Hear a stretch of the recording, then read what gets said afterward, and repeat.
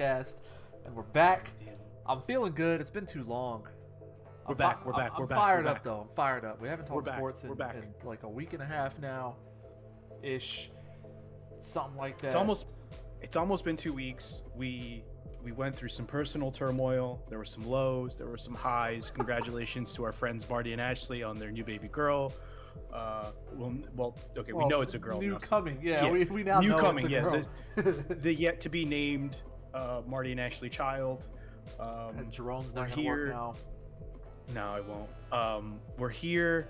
We are a little bit revamped in that we have a schedule in terms of the way we're going to be talking sports, and maybe it'll make sense to you guys once we actually put up a Patreon paywall so you can get fucked. But we're talking NBA today, all day.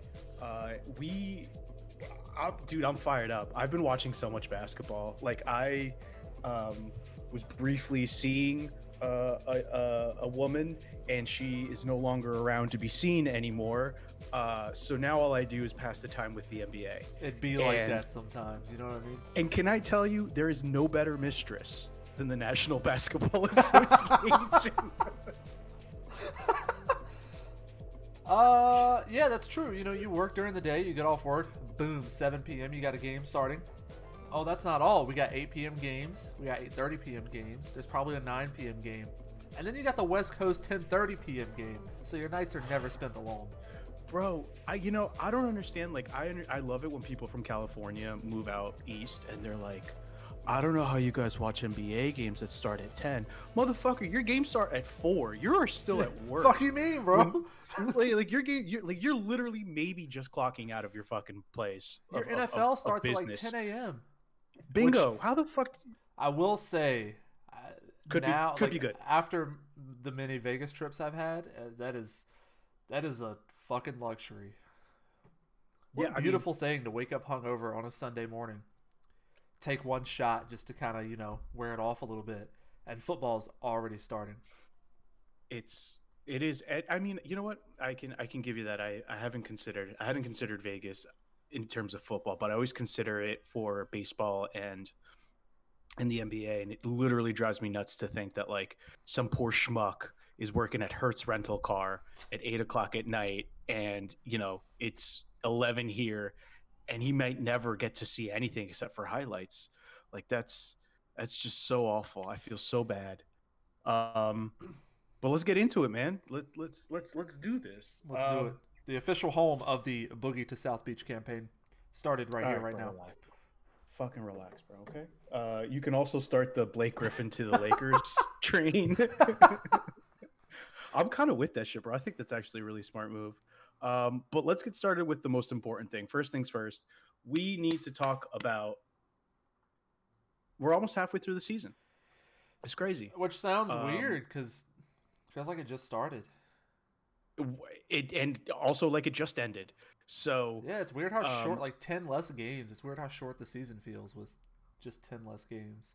I mean, they crammed some a little tighter together and all that stuff too, which I guess makes it feel a little bit shorter. But the part that's really fucking me up is the fact that there are 10 less games. The back-to-backs really suck, so it's annoying to see the same team twice in a week. That's really driving me up a fucking wall.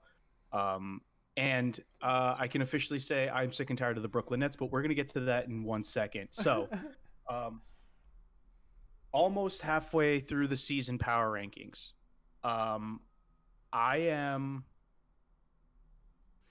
I diligently worked through this. I did a lot of note-taking. I did a lot of deep soul searching. Okay. Oh, I'm in. I don't know what this is, but I'm in. And I have put together my power rankings for the middle of the year. Now, granted, did the Lakers just lose to the Washington Bullets, aka Wizards, aka the tanking, so let's get rid of Bradley Beals? Yes, they did. Did they also lose to the Brooklyn Nets? They most certainly did. But let's not get carried away here, and let's not forget that this team is still way better than every other team in the NBA, except for one. So let's take it easy. So my power rankings, and this is going to be kind of wild. So here I have, in first, I have the Utah Jazz over the Lakers. I don't hate it. Dude, Utah's been out of their mind this season. Their defensive rating per night is like 107 points. Their offensive rating is 116. They usually are a +9 every night. I watched them the other night. I want to say it was Sunday night against the Clippers, take a 15-point deficit and just fucking rake. That team, listen, they could be the Clippers of this year, right? Where it's like a good regular season team and they fall apart in the playoffs. But good God, this is a really good regular season team right now. Yeah, I don't think they will. Like they're only going to get better now with Conley coming back this past week. Like, who has stated that he wants to stay in Utah too? So that's a big boost. Yeah, they're good without. They're really really good without him, but with him, they're that much better. They're terrifying. I would not want to play them ever, much less in a playoff series. I agree, and I think Bojan he's putting up like ridiculous numbers. Plus, let's not forget, Mitchell can blow up for 50 on any given night. Like if you're in a 7-game series, like there's going to be 1 or 2 nights where he drops 45 on you, and there's nothing you can do about it. Plus the 15 and 10 from Rudy, because like that's the other side of it, is that they're starting to understand that Rudy doesn't have to score 30 points a night. He can go up for 15, 10, and 5, plus like however many offensive boards that is, to win you games. And it's nice to see that this is changing, because I really didn't think when the season started they were going to be cohesive. I've been really more than pleasantly surprised, like just outright surprised with how good this team has been. Yeah, they like their first 3 or 4 games, or 4 or 5. We were like, I think we talked about it like earlier in the season on this pod, and we were like, Utah, they'll be there. They're a contender. They'll be fine. And then they ripped off like 19. They went like 19-1 or some shit. It was crazy. Mm-hmm. And then we were like, oh my God, they're a fantastic team. In second place, I have the LA Lakers. Offensive rating 111, defensive rating of 105. They're a +6 every night. Here's the problem with the Lakers, and this is why I didn't give them the number 1 spot. That entire team is not healthy.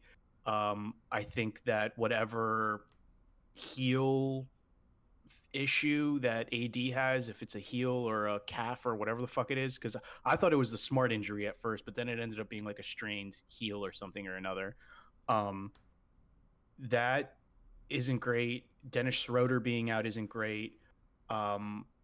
The team can't exclusively run through LeBron, and we've learned this. That's why they got him AD in the first place. The role players, like the bench guys, like Caruso, Kuzma, who's gotten more starts recently, and I'll talk about him in a second, and KCP have been making like a really good contribution, but it's not been enough. I just think that for right now, where we are in the middle of the season, this team is a second. And listen, I mean, they have a big schedule coming up right before the All-Star break. It's tough, man. You can't lose your biggest offensive weapon and not expect to lose and to slip games. Yeah, that's really all it comes down to. Healthy, I think they're still the team to beat. But yeah, they're hurt. They're hurt in multiple ways. Like AD is one of the top players in the league, so losing him is painful. Losing Schroeder is very painful. But B, it hurts your depth so drastically, especially AD. One of the biggest strengths for that team is bringing Montrezl Harrell off the bench. It's the same way with the Clippers. Bringing Harrell off the bench and having him as a 6th man was such a huge strength for that team. And now having to start him, or just having to play Gasol by himself in there when he can hardly, like, if you thought Dirk could barely move up and down the court his last couple of years, watch Marc Gasol play a basketball game. It's painful. I agree with you, but that man's vision on the court is insane. Oh yeah, he's still a fantastic playmaker. Yeah. It's kind of frustrating, because you were like, Mark, if you had gotten here 4 years ago, maybe 5 years ago, with the same lineup, like a healthy 5 years ago Marc Gasol, he could have been so much fun. But yeah, I mean, it's painful to watch. And then the other side of it, and this is what I really wanted to talk about, is Kyle Kuzma needs to get the fuck out of LA. Did you know that my man is an American, not American Apparel? What's the other one? Not American Eagle, Abercrombie and Fitch model. Like, bro, get him the fuck out of LA. Like, he is so useless for that fucking squad. Like, he'll come out and he'll hit threes with people in his grill. He'll pull up from fucking 40 feet and think he's Steph. Like, he'll do wonderful things, and then he'll like overrun a drive to the rim and it'll come off of his foot. Like, it's he is the most frustrating player, and we've talked about this literally since the inception of this fucking podcast. I regret giving away Brandon Ingram. Fuck Lonzo. We should have just given away fucking Lonzo and Kuzma and called it a day. Well, that's why Kuzma's still. I mean, well, he's a good basketball. He's not great. He's a good rotation guy, but that's why he's still getting so many minutes all the time. Is like the Lakers have to try to force feed him and make him work, because you see how fantastic Brandon Ingram has become, or fantastic of a player Brandon Ingram has become in New Orleans. So like the Lakers have to like imagine if they had given Kuzma, like I'm from most accounts, they pretty much had their pick: give Kuzma or Ingram.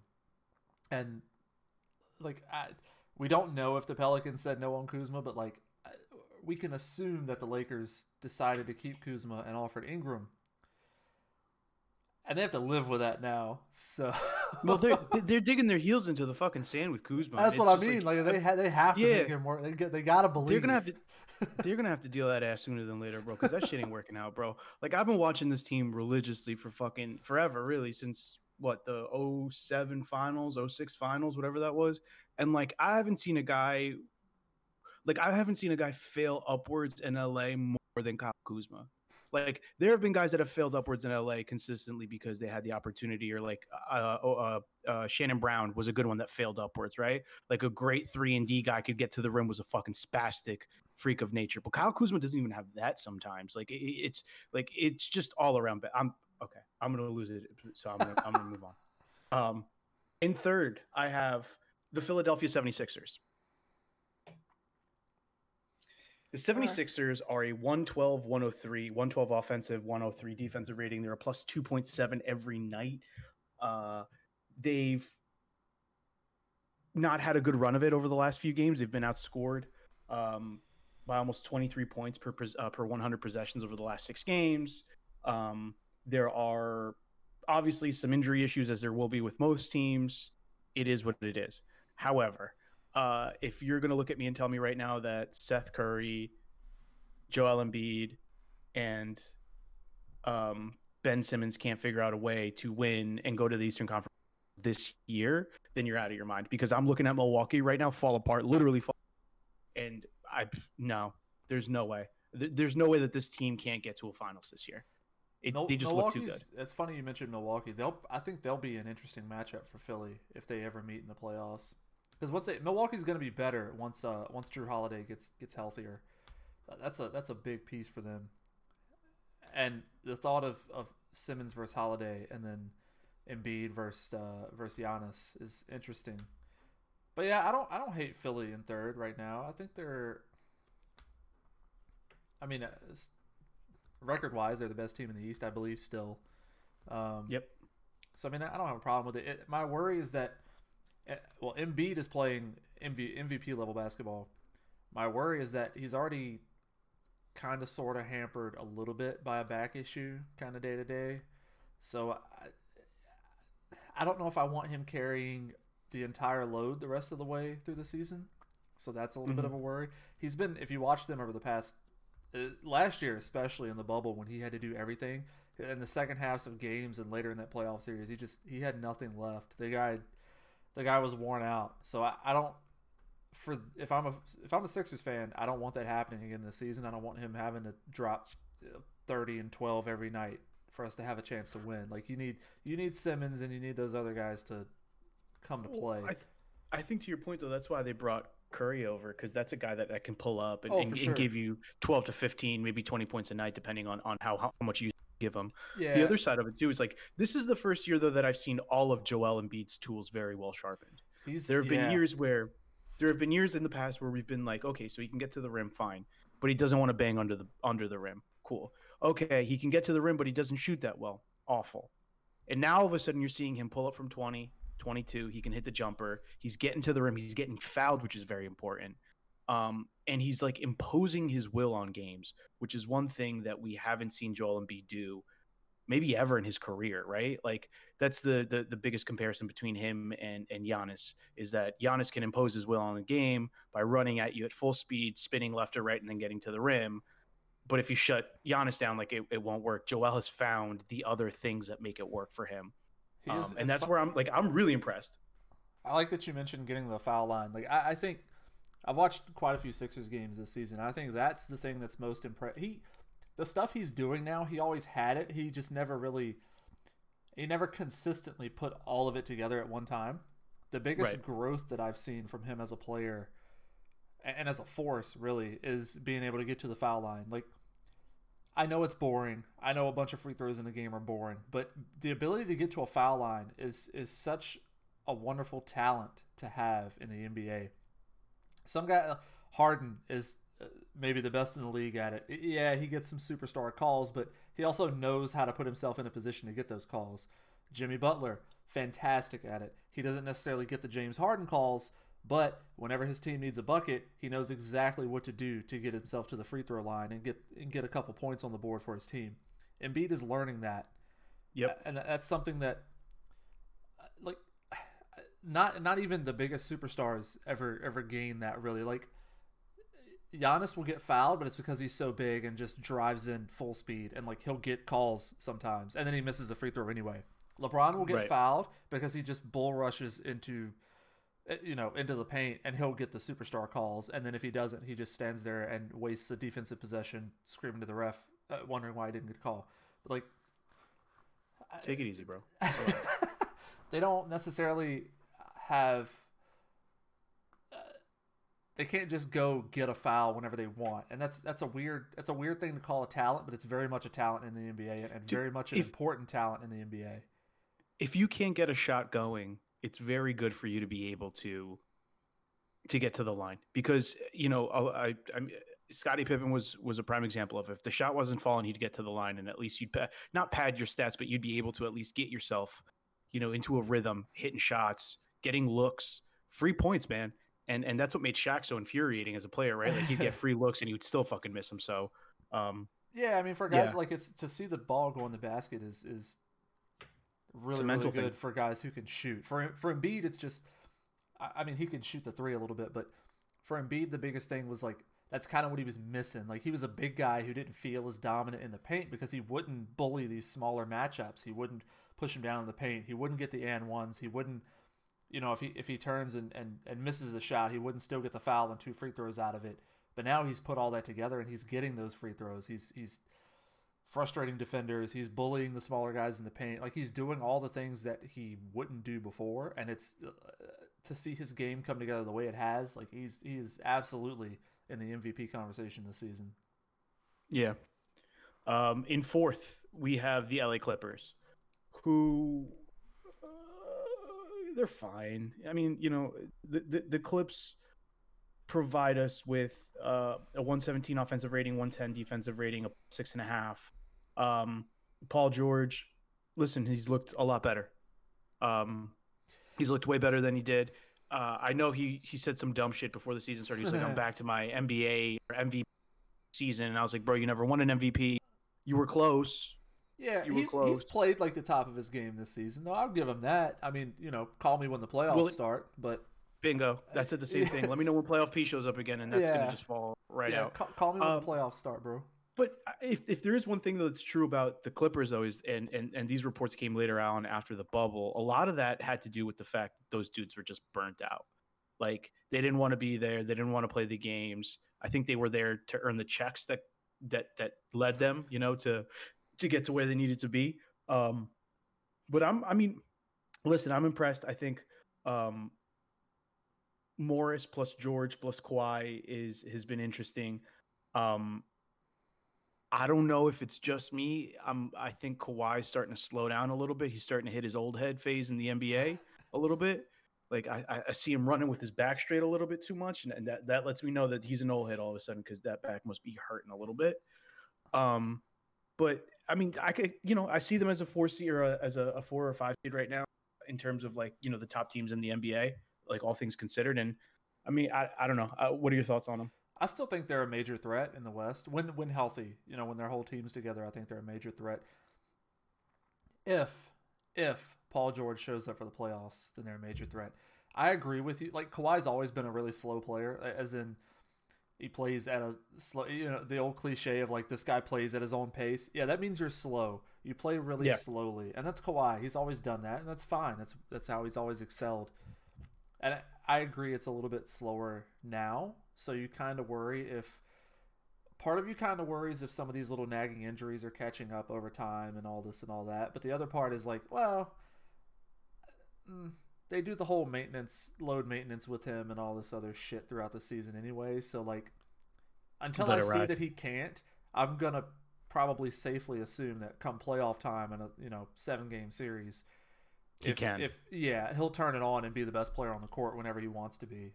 So until I see that he can't, I'm gonna assume that he can.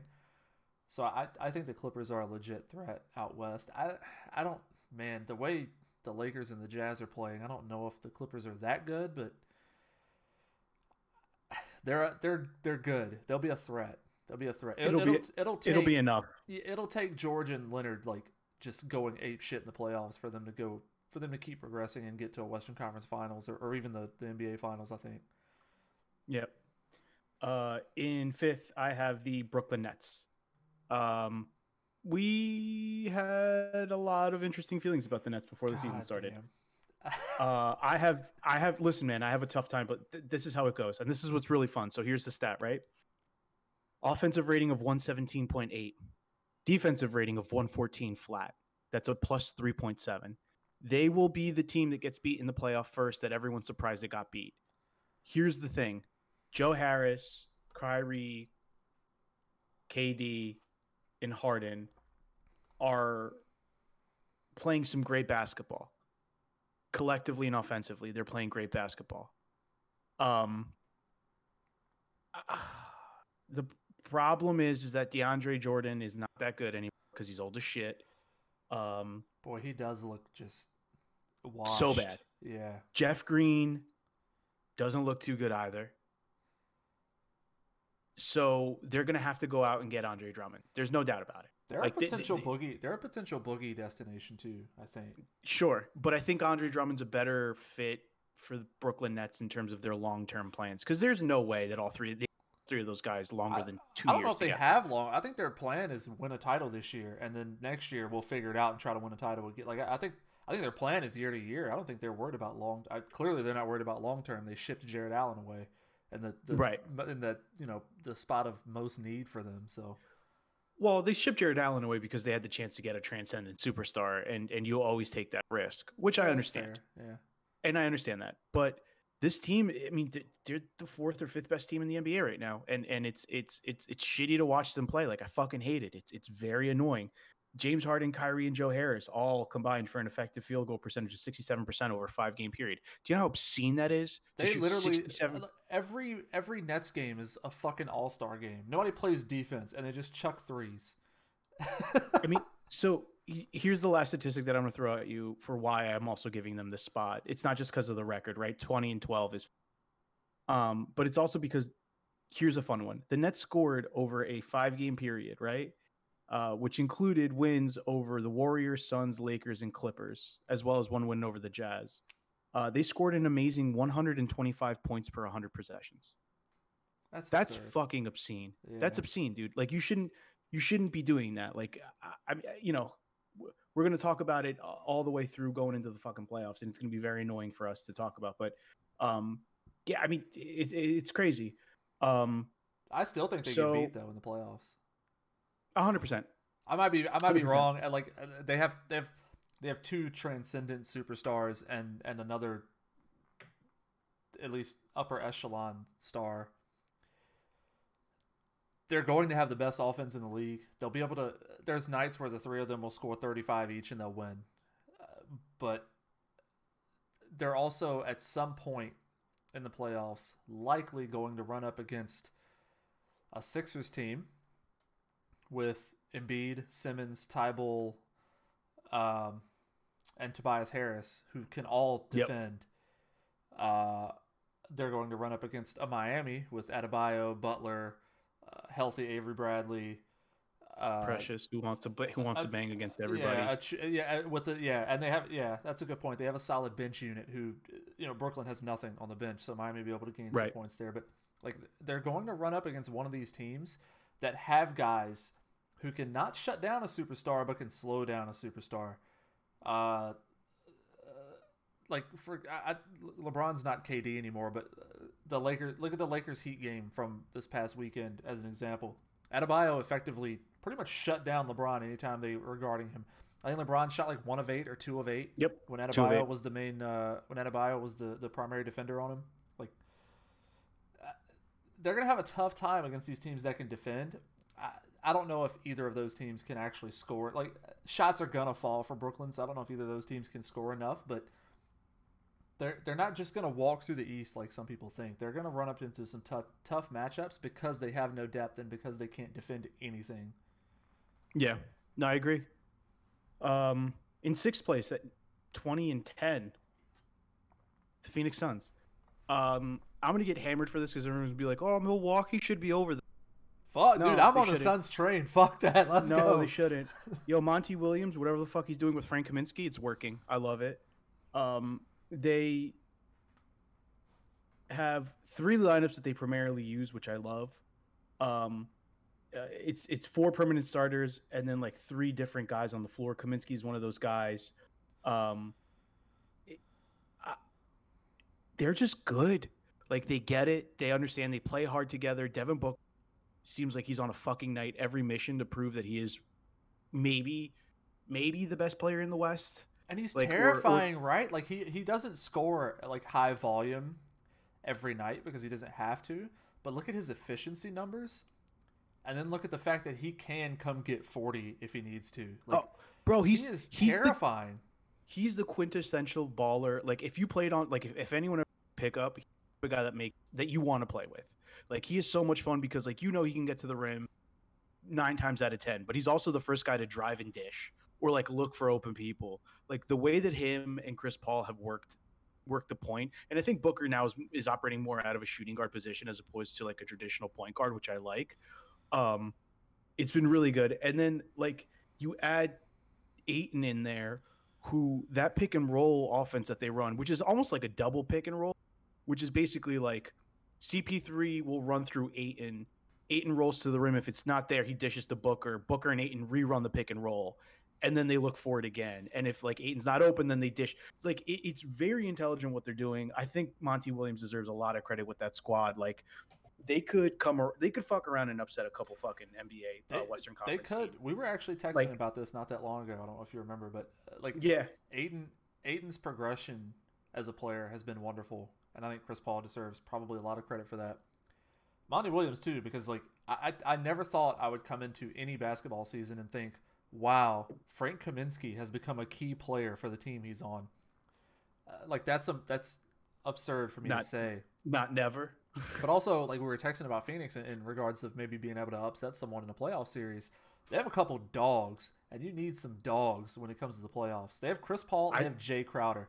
They don't back down from anybody. They step up in big moments. Like you saw Jay Crowder shot like lights out in the playoffs for Miami last season just for no reason.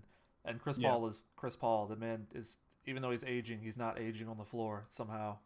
Like I have the Clippers circled on my list as the team that Phoenix bounces. That's like because that matchup is it's a problem for the Clippers. Like the Lakers, they'll steal a game or two away from the Lakers 100%. Utah would be fun to watch. Ayton and Gobert go at it. I don't know if they'll take a game. I don't know if they get swept. But like the Clippers, I think that's one of those games where like shit goes sideways for them very quickly. In 8th, I have, is that 8? 1, 2, 3, 4, 5, 6. I'm sorry. In 7th, I have the Bucks. I'll give you my top 10 just to make life interesting. Yeah. And then maybe some honorable mentions. In 7th, I have the Bucks, 18-13 or 19-13, whatever the fuck their record is. They're awful. 18-13. Their offensive rating is 117. Their defensive rating, is 110. That's 7.3 per night, which is a good balance. It's hard to replace Drew Holiday. We understand that. Chris Middleton looks like he does not know who the fuck he is anymore. He seems like he's one of those guys from Space Jam, like one of those Monstars, like stole his powers and shit. Like that's what he looks like right now. And I think it's time for us to all be honest with ourselves. Giannis is not very good. This is what he is. Bro, I've been preaching this since the playoffs last season. He's an athletic dude who's just the tallest, fastest guy on the floor. He has one trick, and that's sprint to the rim, spin, or Euro step, and try to score or dunk. Like, that's it. That's what he's got. If you stop that, if you shut off the paint, that's it. He doesn't know what to do. The offense stalls, the team stalls, he stalls. You shut the paint off from him, that's it. You win. I am under the impression that Giannis is going to be one of those guys that we're going to look at in 10 years and be like, great player, superstar, didn't win a championship for a reason. And the reason is, number one, he's committed his career to Milwaukee for the most part, a place that will never be able to pick up a real second or third superstar. Let's get that out of the fucking way. Like, no one's going to want to go and play in Milwaukee, right? And also, more importantly, to your point, like, he hasn't grown. He has not matured. He has not changed as a player. He's gotten stronger, yes. He's gotten faster, yes. He can do more things getting to the rim. But I watched Giannis over a 2-week period, maybe out of 100 possessions, drive to the rim, 80 of them, spin left or right, either get fouled or make a ridiculous shot or fucking yam on somebody. And then when it doesn't go, it's when they're down 8 in the fourth. And you need those buckets with 2 minutes to go. You need them. And he's not that guy. Like, you need to get him a point guard, like a real point guard, not a Drew Holiday. Like, I love Drew Holiday, but get him a Halliburton, get him a Sexton, get him a John Morant, get him someone that can help him get to the rim that also scares you. You know what I mean? Like, run, pick, and roll. Do real shit with fucking Giannis, because this isn't working. Like, this has been awful for him. I don't think it's hot. Like, I think Holiday's fantastic. I think he's a great pairing with Giannis. I think the problem is Middleton and the rest of the guys. Like, who scares you with that team? Why would Last year, Chris Middleton, not anymore, though. Yeah, shit. Why would you not pack the paint and block Giannis off? Because is DiVincenzo scaring you from the corner? I don't think so. Like, what are you afraid of with that team? That's the part that's really fucking me up. Is like listen, fuck Villanova. You know, I'm a Seton Hall basketball fan. Like, Dante DiVincenzo's a piece of shit. I watched him play in college. He was a mediocre NBA player, or a mediocre college player. Like, he hit shots when you needed to. Jalen Brunson, who plays on the Mavericks, hit shots when he needed to, was a good floor general in college. Both of these guys are middling and I would say sub-middling fucking NBA players, and I don't understand how they continue to get these chances on these teams. Like, DiVincenzo had to go last year. Like, I watched him in the bubble, and I watched him miss more shots than any other player on that fucking court multiple times. So I agree with you. And then the other side of it is what? Bryn Forbes is the guy you're scared of? Like, the fuck's up Bryn Forbes? I'm good. I think I'll block Giannis off in the paint. We'll let them shoot. Yeah, exactly. And that's exactly. Go back and watch that Miami series from the bubble. Like, that's exactly what they did. They had 3 and 4 guys just blocking the paint for Giannis. They didn't give a shit who shot from outside because no one scares them. Yep, I agree. In 8th place, we have the Portland Trailblazers, who are having... Actually, let me rephrase that.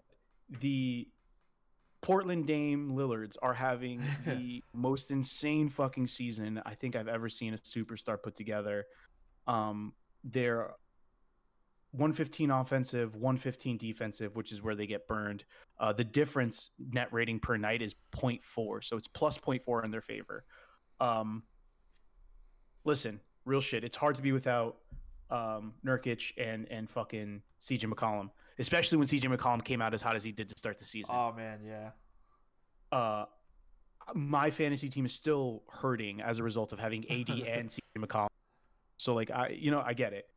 But for them to be 5th in the West right now is, incredible. Like, we thought Steph Curry had a bad team in Golden State, but, like, nah, bro, this team has less. And I think, I just think that Dame Lillard is just he's playing out of his mind, and he is maybe I would say the best point guard in the league.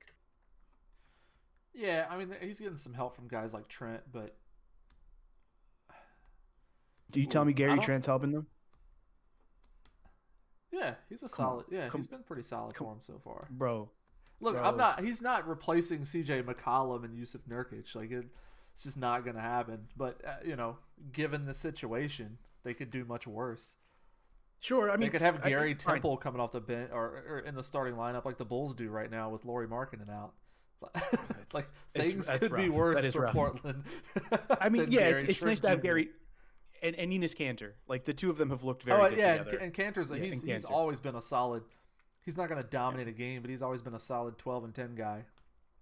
Among 32 lineups that have played at least 100 minutes, the one with Enes Kanter, Gary Trent, and Dame Lillard ranks first in effective field goal percentage.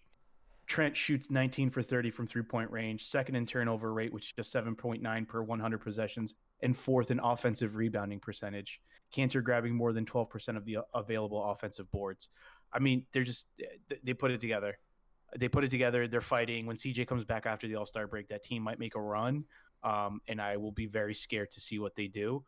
I love this team, and by the way, like I'm gonna say this. I mean, behind the Lakers, this might be my second favorite team in the NBA. Like, I would ride for Portland in a playoff series all day, every day. I actually thought they could be an upset candidate last year playing the Lakers until Dame got hurt in like game 2 or whenever that was.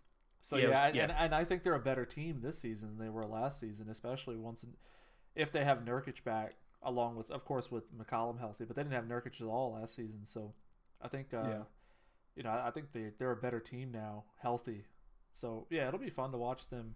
As long as they can, stay in the running and make the playoffs. All right. In 9th place, and this is where shit just gets weird, right? We kind of fall off a cliff here, right? So, like, after 8, so essentially imagine it is 8 teams from the Eastern and Western Conference that do not have to play a playoff, do not have to play the first round of the playoffs. Let's say if we had to fuck around and make like some new NBA structure, these 8 teams don't have to play. After that, it's because the bottom has fallen out on this fucking league. But in 8th place, you have the Spurs. Woof. In 9th place, you have the Pacers. And in 10th, and this is where like it's essentially a draw. It's either the Nuggets or the Raptors for me. Yeah, it's weird how after like the top couple teams in each conference, record-wise right now, it's just a jumble of a bunch of teams on both sides. Like the East, you have like 9 or 10 different teams all within a game and a half of each other. Pretty much. Yeah, I mean, it's like Celtics, Pacers, Raptors, Heat, Knicks are in there. Yeah. Like there's so many teams that are just in there.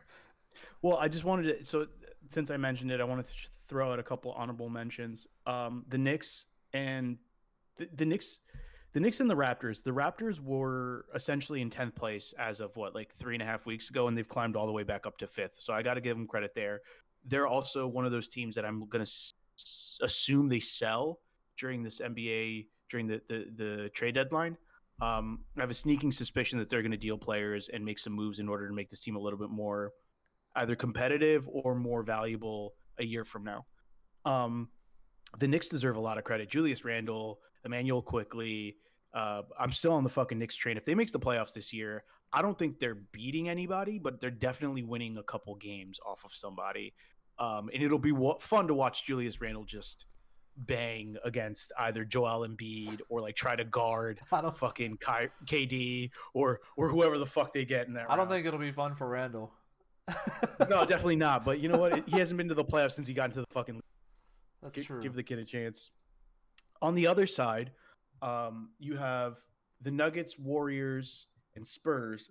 I just want to get into this with you real quick. I'm sick and tired of fucking Steph talk, bro. Like, he's good. We get it. He's been good for years. But every time he fucking puts up 35, I don't give a fuck. Like, I don't care. Dame Lillard does it better and does it on a team that's actually more successful right now. KD, Kyrie, and fucking James Harden are doing it regularly, playing with like friends. LeBron does it for fun. AD does it for fun. Like, I don't give a fuck. Like, this team sucks. I don't want to watch them. I don't want ESPN to put them on Thursday night. Like, I'm just sick of it. Like, just stop it. Stop it. Stop it. I disagree. I don't think Dame. Well, I mean, Dame is Dame. That dude is so fun to watch and one of the top guards in the NBA. But I think the thing with Steph is when he's on, I don't know if there's a more fun player in basketball to watch than Steph Curry. Throw in the fact that he hasn't really been around for like a year and a half, so people people aren't fatigued of him hitting a game winner once a week like Dame does. Some people, they kind of forgotten. And then there was always the question of, well, Steph always had these great teams. Is he really the guy who could carry a not so great team? And like, for him to come back this season, be healthy, and be doing the things he is to show that he is the guy who can still do all those things, I think that's playing a lot into the hype train, the Steph hype train right now. Like, also the thing of like not having him the past year and a half or so was very much like less fun for the NBA. So having him, we talked about like, this. People are like, the appreciation factor is there now with Steph. So like, But people I don't know he doesn't have, like, you don't get with so many years as an athlete, period. But then you don't get with so many years at the top of your game the way Steph is still right now. And I think people are like, okay, well, we didn't have him for the past year and a half, and now we have this guy dropping 30 a night and shimmying all over the court and like running and jumping and doing all the stuff that makes basketball fun. So let's appreciate it while it's here. I agree with that last point, but here's the thing. Steph, which I guess is actually the perfect transition for us to talk about this next topic, which is the NBA All-Star Game. The reason that he wasn't in the league for a year, he's on a fucking middling Western Conference team. They're on the 8th seed right now, like literally on the bubble. That doesn't give them, or anyone really, the right to be like, oh, because of fatigue, he should be the starting point guard for the fucking All-Star team. Like, it's like, I always talk about this with like the Hall of Fame. It's the Hall of Fame, not the Hall of Very Good, right? And Steph Curry is playing very good. But Dame Lillard is playing out of his fucking mind. He literally took shrooms and or acid and is tripping balls right now, imagining hitting, what is it, like 18 fucking game-winning shots over the last like 20 games or whatever. Like, that's just what he's been doing. You can't have it this way. And it's just, I don't know. Every time fucking Steph Curry takes a shit, ESPN or people on Twitter are losing their goddamn minds. Like, that was the greatest shit of all time. And it's just very frustrating to me because I love the guy. I think he's a great athlete. I think he's changed the NBA in an innumerable amount of ways, but like, I don't really give a fuck all that much until your team is good. What can I say? Yeah, they have. What can I say? They have. I'm looking at comparing the stats now, and they're very, very, very close. They're both, Dame and Steph are both dropping 30. Dame's got 8 assists, 4 rebounds. Steph's at like 7 and 6 or something like that. Steph's got a what's the plus minus? Steph's got an effective field goal percentage of over 60%, which is absurd, and Dame's is just under 55. Like, they're very let's see. Yeah, even their efficiency rating is right around 25-26 for both players. Win shares both right at 4.5. Like, they're equal players, almost like identical stat wise this season. So I don't think I would mind either one starting or being in, like, whatever. But I think a lot of the things I mentioned before, plus the fact that the Northwest is always kind of ignored in terms of sports teams, right? Like, Golden State's going to get more publicity. He's going to be in the spotlight much more than Dame. Like, it's just kind of the way sports is. It's because the fucking, what's it called, guys? The hedge fund and tech guys drop so much fucking money into that goddamn team that they're like, we have to make it cool. Meanwhile, people in San Francisco are literally getting kicked out of their fucking homes and starving and killing themselves of drugs. But like, that's a conversation for a different day, I guess. Let's talk about the All-Star game. It's gonna be a disaster because it's probably not gonna happen. I mean, it'll happen. They said it, and there's too much money in it. It'll happen. I don't necessarily think it should happen, but it'll happen, I guess. As of right now, for the West, it looks like it'll Kawhi Leonard, Steph Curry, and Luka Doncic starting for the West. For the East, it looks like it'll be Kevin Durant, Giannis Antetokounmpo, Joel Embiid, Bradley Beal, and Kyrie Irving. The full options for the squad for the West are very interesting. AD, Paul George, Zion, Brandon, Christian, Rudy Gobert, and Carmelo Anthony were some of the front court options for the West. And the backcourt options for the West also included Dame Lillard, Donovan Mitchell, Devin Booker, John Morant, Chris Paul, Shai Gilgeous Alexander, CJ McCollum, and DeMar DeRozan. How can I say this nicely? Let me get it out of the way for you. I don't pay that much attention to this because it is strictly a popularity contest, and there's always like 2 or 3 guys who get in who have no business getting in. Like, why is Carmelo Anthony even on a list? For example, popularity contest. Why is Christian Wood on the list? I actually don't have a problem. Why is DeMar DeRozan on the list? Oh yeah, that's a good. Why is DeMar DeRozan on the list? All right, so let's go to the Eastern Conference. Jason Tatum, Jimmy Butler, Bam Adebayo, Julius Randle, DeMontis Sabonis, Jeremy Grant, and Gordon Hayward. All right, here, let me tell you something. Out of all the guys that aren't starting, the only guy that 1 or 2 guys that deserve to be there 1,000% are Sabonis and Bam Adebayo. Sabonis is playing like top 5 basketball right now. I think Randall should be there too. Yeah, maybe in 3rd place. Oh yeah, I wouldn't. Yeah, I wouldn't put him above those guys. I just think he should be there. I'm just whatever. And then the backcourt is backcourt non-selections were Harden, Levine, Brown, Trae Young, Russell Westbrook, Ben Simmons, Fred VanVleet, and Collins Sexy Pants. Why is Russell Westbrook on there? He sucks. Popularity, bro. The NBA All-Star voting is a popularity contest.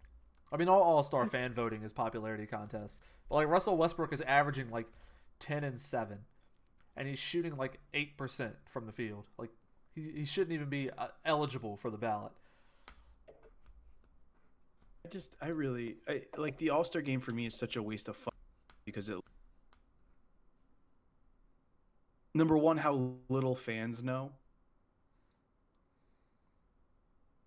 And then number 2, and more importantly, how little the NBA gives a fuck about anything other than making money.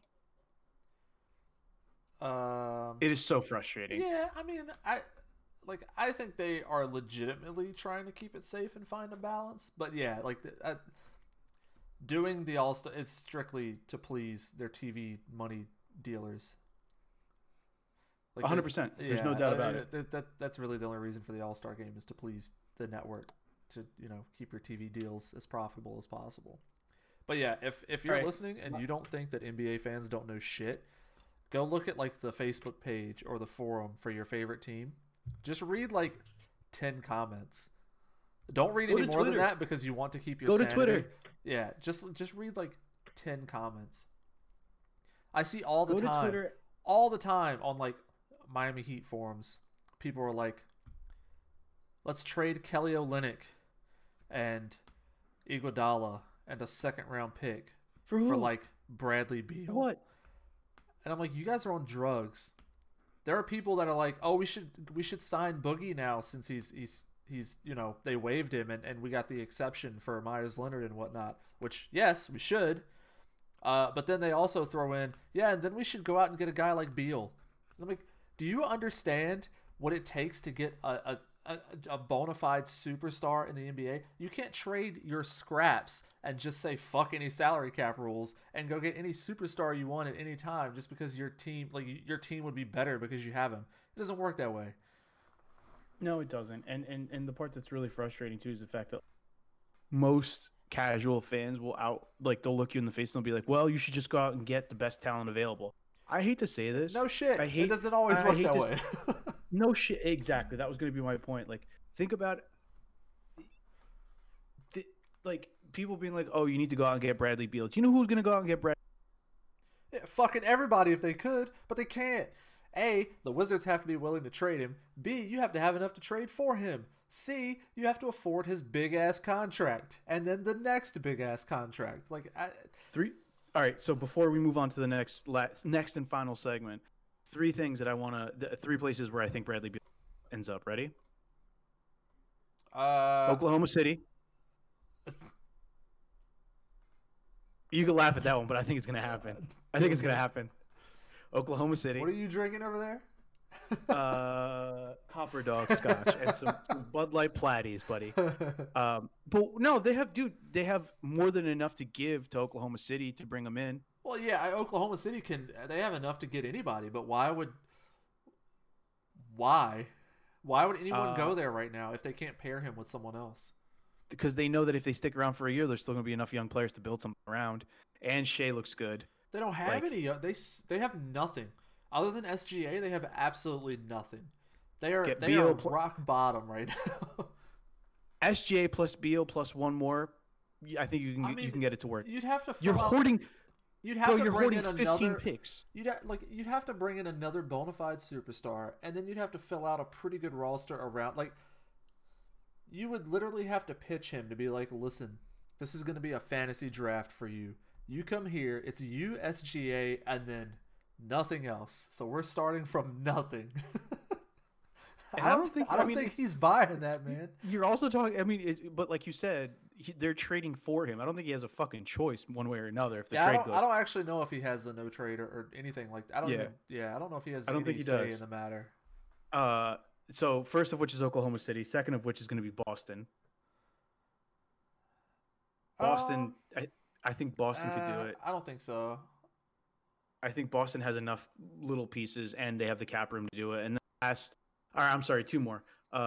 Toronto would be the third one for me that I think could definitely go out and get Bradley Beal. And then last but not least, Sacramento could very easily and very quickly flip. Like, they could do the most Sacramento thing and be like, Halliburton, whoever else, go. And they would make the move for him. If I were a smart team like the Pelicans, I would give up Lonzo, picks, fucking whatever you want except for Ingram and Zion for Bradley to come over. But that's not going to happen. No, you'd have to give up so many picks. That's why I think OKC has the best chance. They literally can mortgage. They could tell Washington that they can mortgage the house on this entire deal. OKC doesn't have the other part though. So like Washington's going to want a Harden-esque trade package for Beal. Like, they're going to want 3 or 4 picks, and they're going to want a young player who's ready to carry a team right now. Houston got that in Christian Wood, along with, some picks and all they got, but I don't think there's a team out there that has the ammo for Beal now that can pay, that can cover his contract and still keep a championship contending team intact. I mean, I think we're gonna have to. It's gonna turn into a wait and see. And I have a sneaky suspicion that someone's gonna find the will and the way to make it work for both of these teams, for both teams, and it's gonna be. I mean, it might be one of those like outlier teams that makes a move like fucking San Antonio, but like, I don't think it's gonna make the impact that those guys wanted to make immediately. You know what I mean? Yeah, I mean, like, for example, like, I don't know how true this is, but from a lot of the reports, when Miami was kind of kicking the tires on Beal to put in was Butler and Adebayo, Washington wanted something to the tune of Hero and Duncan Robinson, and probably Kendrick Nunn, plus whatever other salaries like Olynyk they needed to make it work, and future picks. And it's like, well, the fuck's left? What, are you gonna send 3 guys out there? Yeah, no, it's true. It's true. I mean, listen, don't get me wrong. The starting lineup of Dragic, Beal, Butler, Adebayo, and literally anybody else is strong. But it's very powerful. But what's very left? Powerful, Joe Rogan. They'd be in a Nets situation, but minus Kevin Durant. The Nets can live with their situation because they have Harden and Durant. Like, Beal, Dragic, Butler, Adebayo is not Harden and Durant. It's fair. All right, last segment. We're halfway through the year. We have rookies that have been playing for an entire half year. The draft order went for the top 5. Anthony Edwards from Georgia went to Minnesota. James Wiseman from Memphis went to Golden State Warriors. LaMelo Ball from Fuck Off University went to Charlotte. Patrick Williams from Florida State went to Chicago. And Isaac Okoro from Auburn went to Cleveland. If you had to redraft the top 5 today, and I think we need to probably edit or re-edit this a little bit to do an expansion on like the top 5. Maybe I'll give us the top 10. How's that sound? Make life easier. All right. So Sure. the top 10. At 5, you had Okoro to Cleveland. You had Onyekwa Ongongu to Atlanta, Killian Hayes to Detroit, Obi Toppin to the Knicks, Denny Avdija to Washington, and then Jalen Smith to Phoenix. If we had to redraft, LaMelo's one, hands down. I would disagree. Dude, we're already fighting on this one. LaMelo's Rookie of the Year. He's already won Rookie of the Year. It's Halliburton or Edwards. The most win shares in the NBA, right? He was 3. But Halliburton beats him on win shares. No. LaMelo was 3. Halliburton fell all the way to like fucking 12. Yeah, I thought he was further back. Yeah. I mean, if we're doing the whole draft, yeah, Halliburton would probably be in my top 3, maybe. I still think I go Ball, Wiseman, and then maybe Halliburton. Okay. I mean, so if we remove the restriction of the top 10, if I were to redraft today, if I was to redraft it today, I think I would go. Anthony Edwards is still my number 1 overall pick.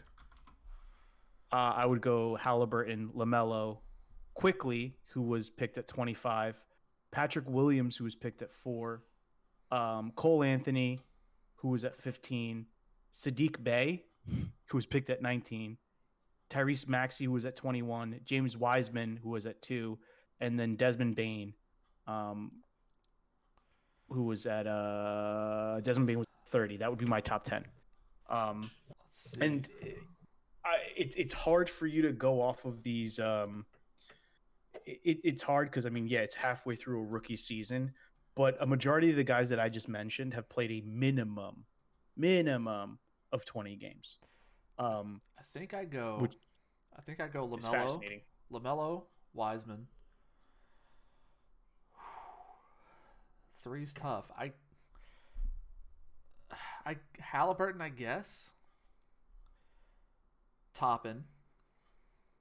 He's been really. It took him a while to get going, but he's been somewhat solid recently against the Knicks. At 5, I think Cole Anthony.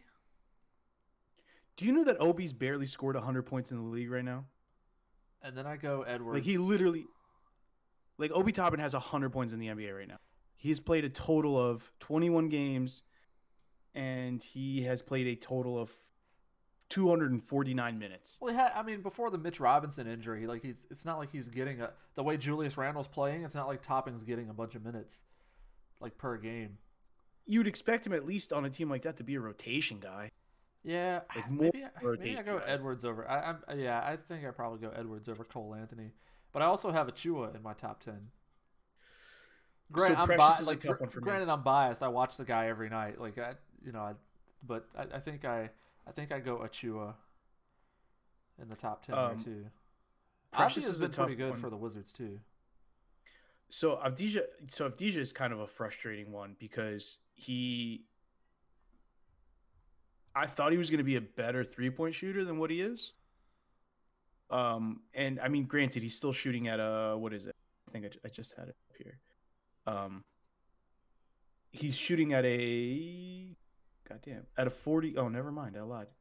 I'm sorry. There you go. He's shooting at a 38%. I thought he was a little bit better of a 3-point shooter. His field goals are at 44%, which whatever. Not a lot of assists, not a lot of turnovers, which is good for him too, but also not a lot of points. And I'm sure it's hard to share a ball with Bradley Beal and fucking Mr. Go to the Rim. Yeah, Mr. Go to the Rim Westbrook. So I get it, but I'll have to be honest. This 2020 class, man, fucking impressive. Like, really impressive. Mm-hmm. I'm actually like, I'm kind of holding out that most of these guys, at least the top 20 guys, are going to be fairly successful in the NBA. I think so. It seems that way. I mean, at least, yeah, it seems that way. At the very least, even if they're not starters or possible stars, like a lot of them seem to be decent rotation guys.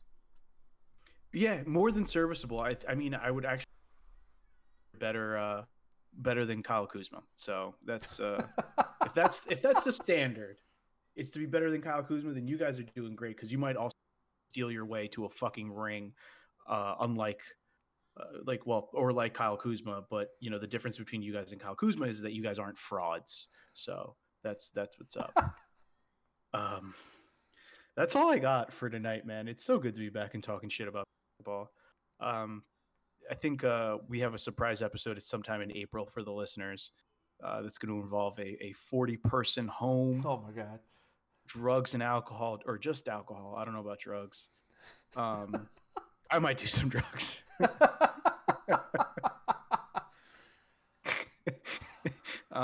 And a whole lot of yelling, and maybe people trying to talk hockey, which no one gives a fuck about except for our core group of friends. I'm going to be honest. I don't even know if hockey will still be going on in April. I feel like it will be. I think it will be. The playoffs are in June. Yeah, it will be. Definitely will be. Yeah, playoffs are in June, and they're playing the same amount.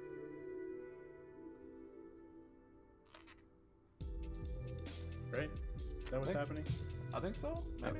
I don't even know. Whatever. It is what it is. We'll figure it out. Beautiful people. This is we appreciate the shit out of you. I've turned a corner this evening. I've gone sober to kind of buzzed. Also, more importantly, that's what this pod's all about. It is. It's about drinking and talking with your best friend about sports. Because you are my best friend, Matthew. But we're not leaving subscribe content. No. I'm getting there. Like, subscribe, share this podcast with your friends. Actually, neighbors of mine mentioned the fact that we do the sports podcast, so it makes me happy to hear that they listen to it. It also makes me happy to hear that people laugh at the fact that we're idiots, and that's why it's called the Uncoachables podcast, because we are, or at least I am, impossible to deal with. So for those of you listening, like I said, like, subscribe, share. We will be doing an episode of the Unmaskables podcast this week. We have to do it, otherwise Ender will be down 2 episodes in a row that will never see the light of day. Oh, that's right. Yeah. We gotta do that, and then you gotta pick your next one, man. And we can't do I've come to the conclusion that I'm doing one more podcast because this is all I'm doing with my life. And it's gonna be a good idea. I think I'm gonna do a drunk draft with you guys, or with other friends. So we're gonna get wasted and draft candies. We're gonna draft favorite movies, worst places or best places to have sex. I mean, it's just gonna be a disaster. I'm just throwing out ideas here, so I'm spitballing. So let's get drunk if you're listening, and then we'll talk some shit. Matt, you got anything else before we go? No, that pretty much sums it all up. Keep listening. Subscribe on YouTube now. Culture Fluent Media at YouTube. Both Unmaskables and Uncoachables have YouTube pages. Wait, we're on YouTube? You can subscribe to. Yeah. Twitch.tv/Culture Fluent Media. Spotify, you can find us at The Uncoachables as well as The Unmaskables. On YouTube, you can find us at The Uncoachables as well as Unmaskables. Both are under the Culture Fluent Media label. Yeah, that's all I got. Catch us hopefully Thursday for Uncoachables again, where we plan to probably talk some spring training baseball. And I'm gonna make sure that we get a special guest. Like, I'm making sure that we get our very special guest for this one. Our large adult assistant district attorney's son will be here for this one. I'm ready already. Let's go, dude. I'm so excited. But catch us over the weekend for Unmaskables. And other than that, you guys keep being safe. Get your vaccines. Yeah, all the other good shit that I'm supposed to say at the end. Yeah, get your vaccines. Stay safe. Take care of each other. And I mean, if anyone wants to entertain my evening, Bumble, I'm on Twitter. I'm just trying to bust nuts with you know what I'm saying? Until next time, guys. Peace.